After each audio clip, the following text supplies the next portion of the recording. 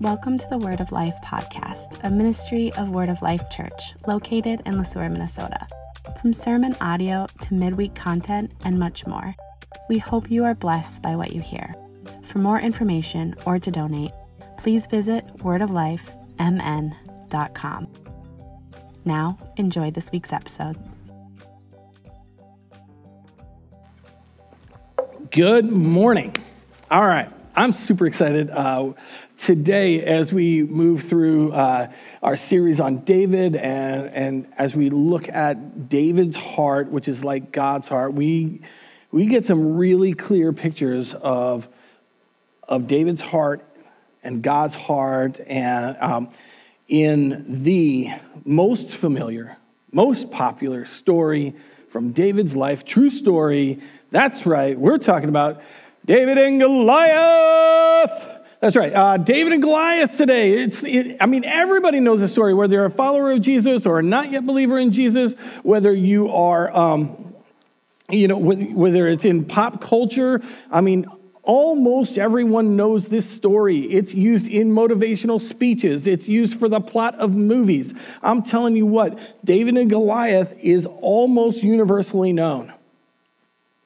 But what I'm not going to do is I am not going to challenge you to get out there and slay your giants.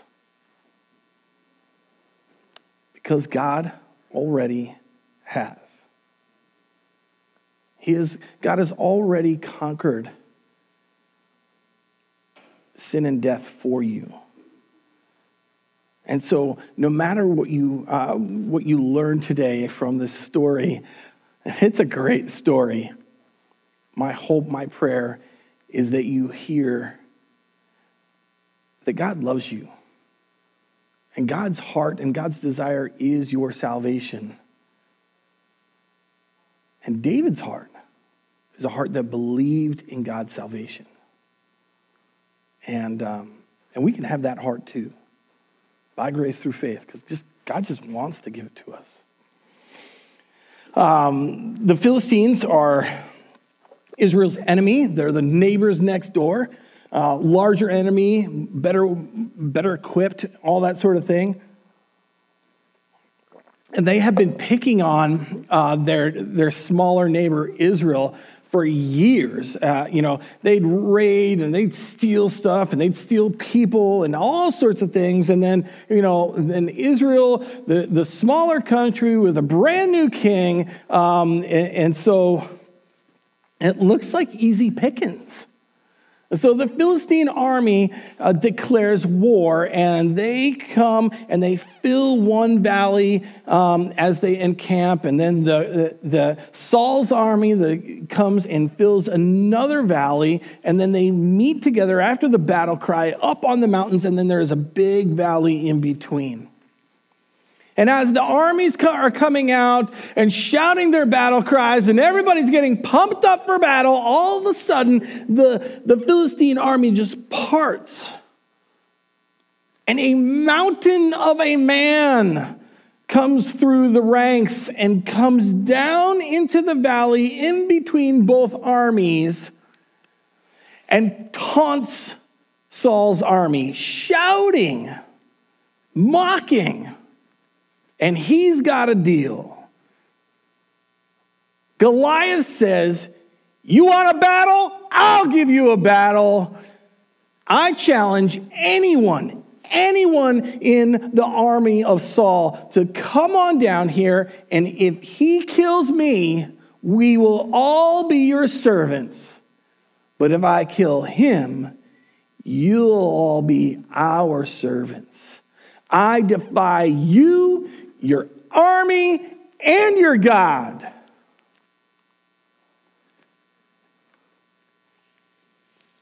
Goliath was huge. Depending upon how you translate it, he was either 9'6" or 6'6". Any way you slice it, that's a whole lot taller than me either way. Either way, whether it's 9'6" or 6'6", either way, a whole lot taller than me. And he is not just tall, that dude is strong. He is wearing 145 pounds of armor.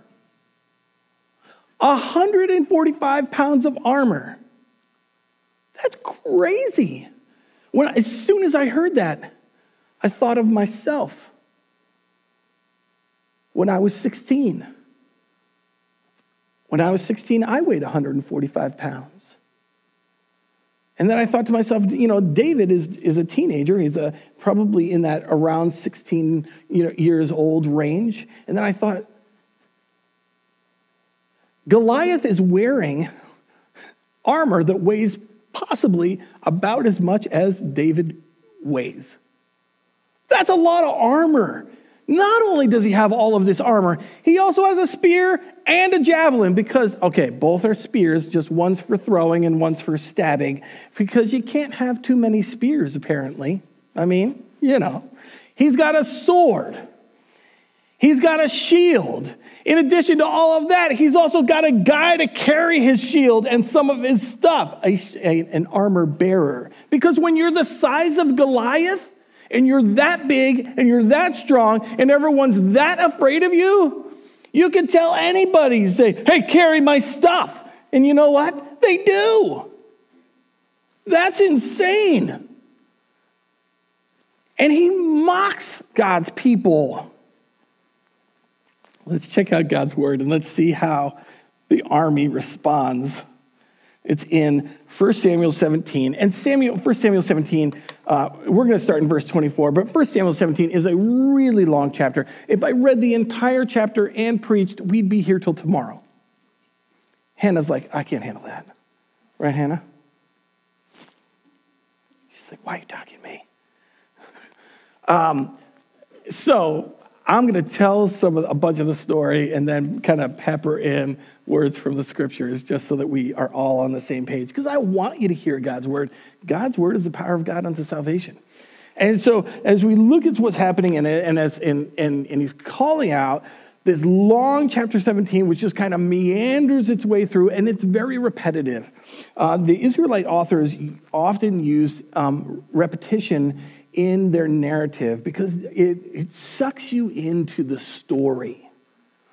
It has, when the author is repeating, if you're kind of like, if you're a very fast-paced person, you're like, oh yeah, I already heard this, right? But what you find yourself doing is like nodding your head when the author repeats. Oh yeah. Oh yeah. David, yeah, Jesse's son. Yeah. Oh yeah, you told us about him. Is that the guy? Yeah, that's the guy. And so if you go home and you decide, hey, I'm going to read all of chapter 17, just your head's going to go like this. Like, oh yeah. Now I know who you're talking about. I remember that guy. And so Goliath just shouts his taunts, and this is what happens. 1 Samuel chapter 17, starting in verse 24, reading in Jesus' name because it's God's word, not mine. All the men of Israel, when they saw the man, that's Goliath, fled from him and were much afraid. That means they were terrified. It wasn't just, I'm scared. It's, they're very, very scared. And the men of Israel said, have you seen this man who's come up? Surely he has come up to defy Israel, and the king will enrich the man who kills him with great riches and will give him his daughter and make his father's house free. And David said to the men, oh, wait a minute, that's right. Where's David? You see, right as this is happening, David's father, Jesse, said, hey, leave the sheep with somebody else. You go check on your big brothers. David's the youngest. His 3 oldest brothers are all in Saul's army. And so he says, here, take some bread for your brothers. Take 10 wheels of cheese. Give it to the commander, because it never hurts to butter up the commander of your sons, apparently. And so take the cheese, take the stuff. And just as David is getting to the army's camp, the army cries the battle cry. And so David leaves all of his stuff with the baggage keeper, and he runs to the front lines. Now, interesting, last time we heard about baggage keeper was when Saul was hiding with the baggage keeper when Samuel wanted to crown him king. You see, when When Saul sees a baggage keeper, he sees a place to hide, not David. David just stashes his stuff and he runs to the battle line. And he finds his brothers and he's like, what's going on? And this is what he ends up hearing. And David said to the men who stood by him, what shall be done for the man who kills this Philistine and takes away the reproach from Israel? For who is this uncircumcised Philistine that he should defy the armies of the living God? And the people answered him in the same way, so shall it be done to the man who kills him. Well, when his brother Eliab heard David, he got mad. I'm talking really mad. It says in here that that he burned with anger, and that is the word that's used there is to be red-nosed or red-faced. That's how angry he was. How angry? You got to think about, like, how angry does your big brother have to be that his whole face turns red? That's how angry Eliab is. His whole face is red. And Eliab starts yelling at David. What are you doing here? Where'd you leave that little flock of sheep with? I know your heart, the evil that's in your heart. You just wanted to come and see the battle. And then we get to see David as the little brother. I am the oldest brother. I am not the little brother. But I can tell you, like, interactions like this make David so relatable because I think, oh yeah, that's a couple of brothers. Because as Eliab is yelling at David, David's like, what? What I do now? I'm just talking to the guys. Why are you yelling at me? This is a big brother, little brother argument like what happens in households. It makes them so relatable because they really are brothers. They really are human. And he's like, what did I do now? But as they were talking, someone overheard David and told King Saul, hey, we found a guy who wants to fight Goliath. Good news. Found a guy who wants to fight Goliath. And so in 1 Samuel 17, verse 31, it says, when the words that David spoke were heard, they repeated them before Saul, and he sent for him. Well, yeah. And David said to Saul, let no man's heart fail because of him. He's talking about Goliath. Let no man's heart fail because of Goliath. Your servant will go and fight with this Philistine. And Saul said to David, you're not able to go and fight this Philistine. You are but a youth, and he's been a man of war from his youth. But David said to Saul, your servant used to keep sheep for his father. And when there came a lion or a bear and took a lamb from the flock, I went after him and struck him and delivered it out of his mouth. And if he arose again against me, I caught him by his beard and struck him and killed him. Your servant has struck down both lions and bears, and this uncircumcised Philistine shall be like one of them, for he has defied the armies of the living God. And David said, the Lord, remember, big L, big O, big R, big D, he's saying Yahweh. The Lord, Yahweh, who delivered me from the paw of the lion, from the paw of the bear, will deliver me from the hand of this Philistine. And Saul said to David, go, and the Lord be with you. Whoa. Let no one's heart fail. David knows. Everyone's got fear in their hearts because of this big guy who's been yelling and taunting and mocking. And he says, it's no problem. I'll take care of him. And then he tells this story about running after lions and saving lambs from their mouths and like hitting them in the head and then striking them down. He's killed lions and bears to save lambs. That's amazing. Did anybody see the mountain lion video chasing that guy in Utah? It went viral a little while ago. No? If you are interested, go. It's so scary. I mean, it's awesome, but scary. I also had a close encounter with a mountain lion. I don't have time to tell you the whole story because, David and Goliath's story is super long. But if you're interested in hearing my close encounter with a mountain lion story, come and catch me afterwards or something like that. Maybe we'll put it on the podcast.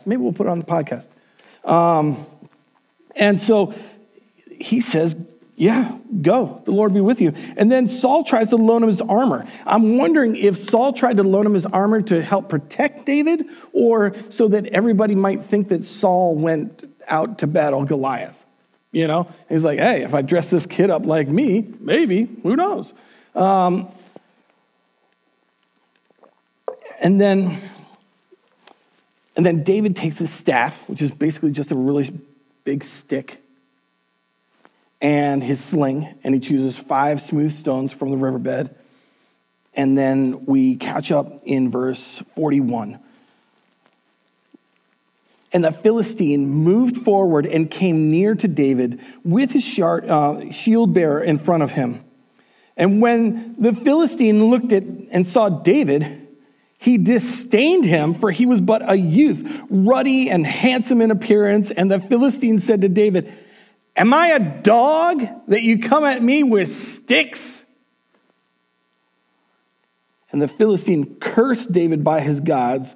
The Philistine said to David, come to me, and I will give your flesh to the birds of the air and the beasts of the field. And then David said to the Philistine, whenever David refers to the Philistine, he never calls him by name. Never calls him by name. This is one of the best speeches in all of Scripture. It's a speech of faith. Verse 45. Then David said to the Philistine, you come to me with a sword, and with a spear, and a javelin, but I come to you in the name of the Lord of hosts. Again, Yahweh, the God of the armies of Israel, whom you have defied. This day, the Lord, Yahweh, the God who saves, will deliver you into my hand, and I will strike you down, cut off your head, and I will give the dead bodies of the host of Philistines this day to the birds of the air and to the wild beasts of the earth, that all the earth may know that there is a God in Israel, and that all this assembly may know that the Lord saves. Not with sword or spear, for the battle is the Lord's, and he will give you into our hand. And when the Philistine arose and came and drew near to meet David, David ran quickly toward the battle line to meet the Philistine, and David put his hand into his bag and took out a stone and slung it, struck the Philistine right on the forehead, and the stone sank into his forehead, and he fell on his face to the ground. Lots of words. Very short battle. Very short battle. It really didn't take long. The battle was very short. There was a lot of words. There was a lot of talking. There was just a lot of smack talk out on the court that day. And I'll tell you what, Goliath is good at it, but not as good as David. Because when David is talking, he's not just mocking. He's not mocking at all. He's speaking words of faith from a heart of faith. A heart that believes that our God saves. You see, it's not about the size. It's not a boy against a giant. It's not about the weapons, a sword, a spear, a javelin, versus a stick and a sling and a stone. It's, I come to you in the name of the Lord. It's our God saves. The battle isn't boy against giant. It's God versus anyone who would defy him. It's God's answer to the heart of faith. It's God's answer to a cry for salvation and a cry for mercy. Our God saves. David slings his stone and it hits Goliath in the head, and it literally sinks into his forehead. That's a rock. And it kills Goliath. And then the text says that David didn't have a sword. It's not because it was his keys and he left it at home or something. Oh, shoot, I went into battle. Where's my sword? No, David didn't have a sword. He's a kid. He's not a soldier. And swords are actually very valuable at this time. It's not like everybody had one, And so David takes Goliath's sword out of its sheath. I have no idea how heavy this sword is if it's being wielded by a 9'6" giant of a man. But David takes out his sword, kills him dead. And so the first time, hits him with a rock, shoot, dump, dead, falls on his face. Then he kills him with the sword, dead. And then he cuts off his head dead and holds the head up so that, remember, this is not real close. There was no zoom cameras, zooming in on the action on the field. I mean, these guys, there's the armies are on the mountains. These guys are fighting in the middle of the valley. And so, you cut off the head, you hold the head up. This is kind of a bloody affair. Sorry, kiddos. But this is a bloody affair. He's holding up the head of David. A matter of fact, David holds up Goliath's head and then he hangs on to it for a while. He even brings it all the way back to Jerusalem. Okay. I don't know what happened to the armor bearer, the kid who was assigned to carry all of Goliath's stuff. I think he just took off because it says that David took all of Goliath's armor and put it in his tent. And so not only did Goliath kill him with a stone, and then he's dead with a sword, and then cut off his head dead with his sword and holds up the head, and then he literally takes all of the armor off of his dead body and takes it home.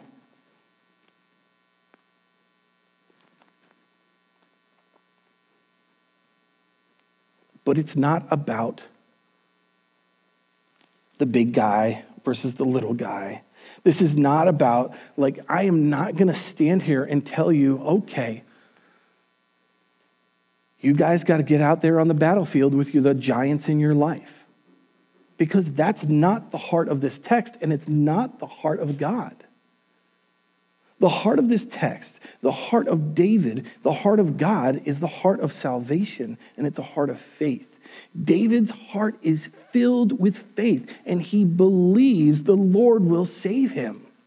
He knows that it is not about him. It's all about God and God getting all of the glory. And when God does this great thing through a little kid who's probably 16 to 18 years old, he can't be 20 because that would have meant that he would have been able to be enlisted into the army. And so we're talking somebody who's 16 to 18 years old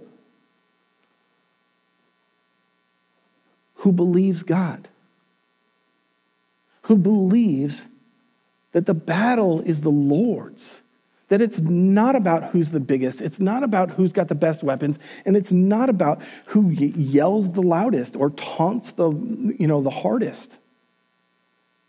The battle belongs to the Lord, and our God wants to save.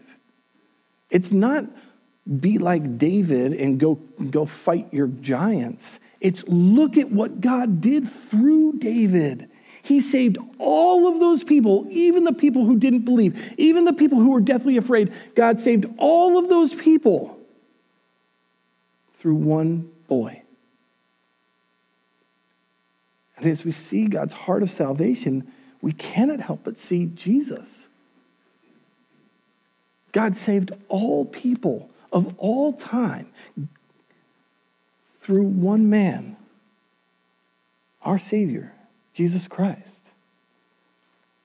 You see, David conquered Goliath.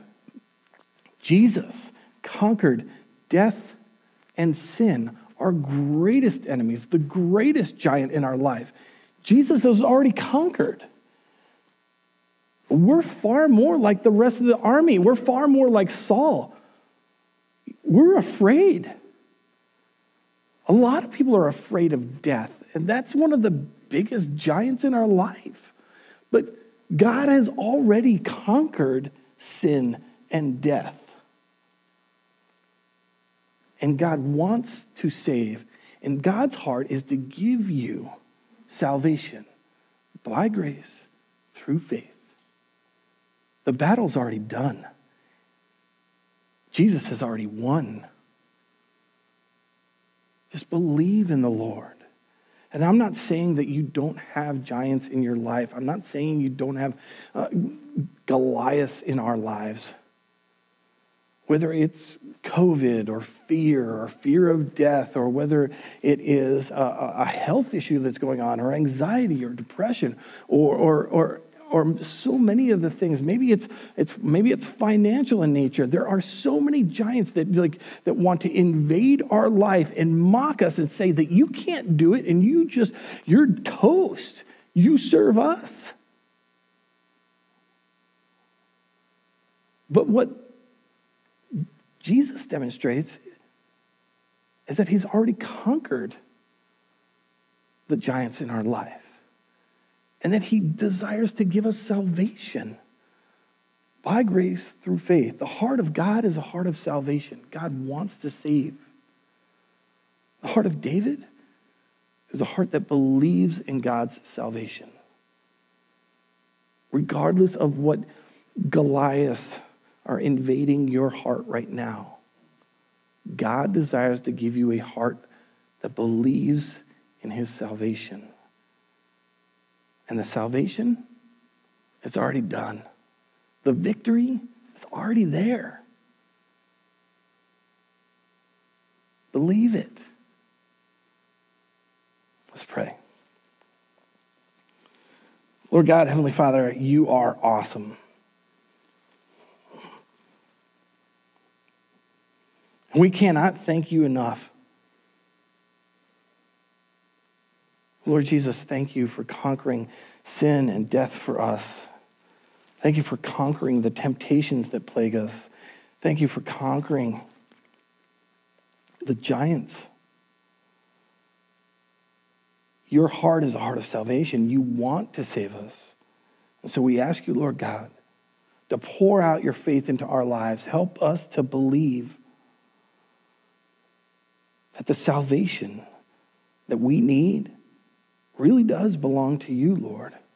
That you are our strength. You are our mercy. You are our love.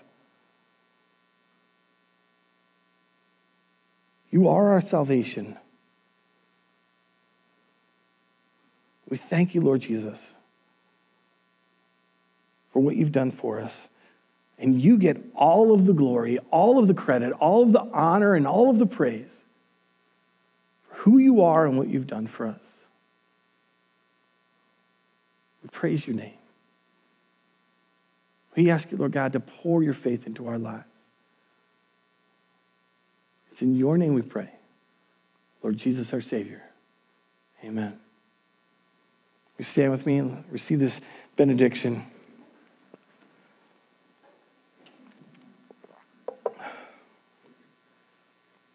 Lord bless you and keep you.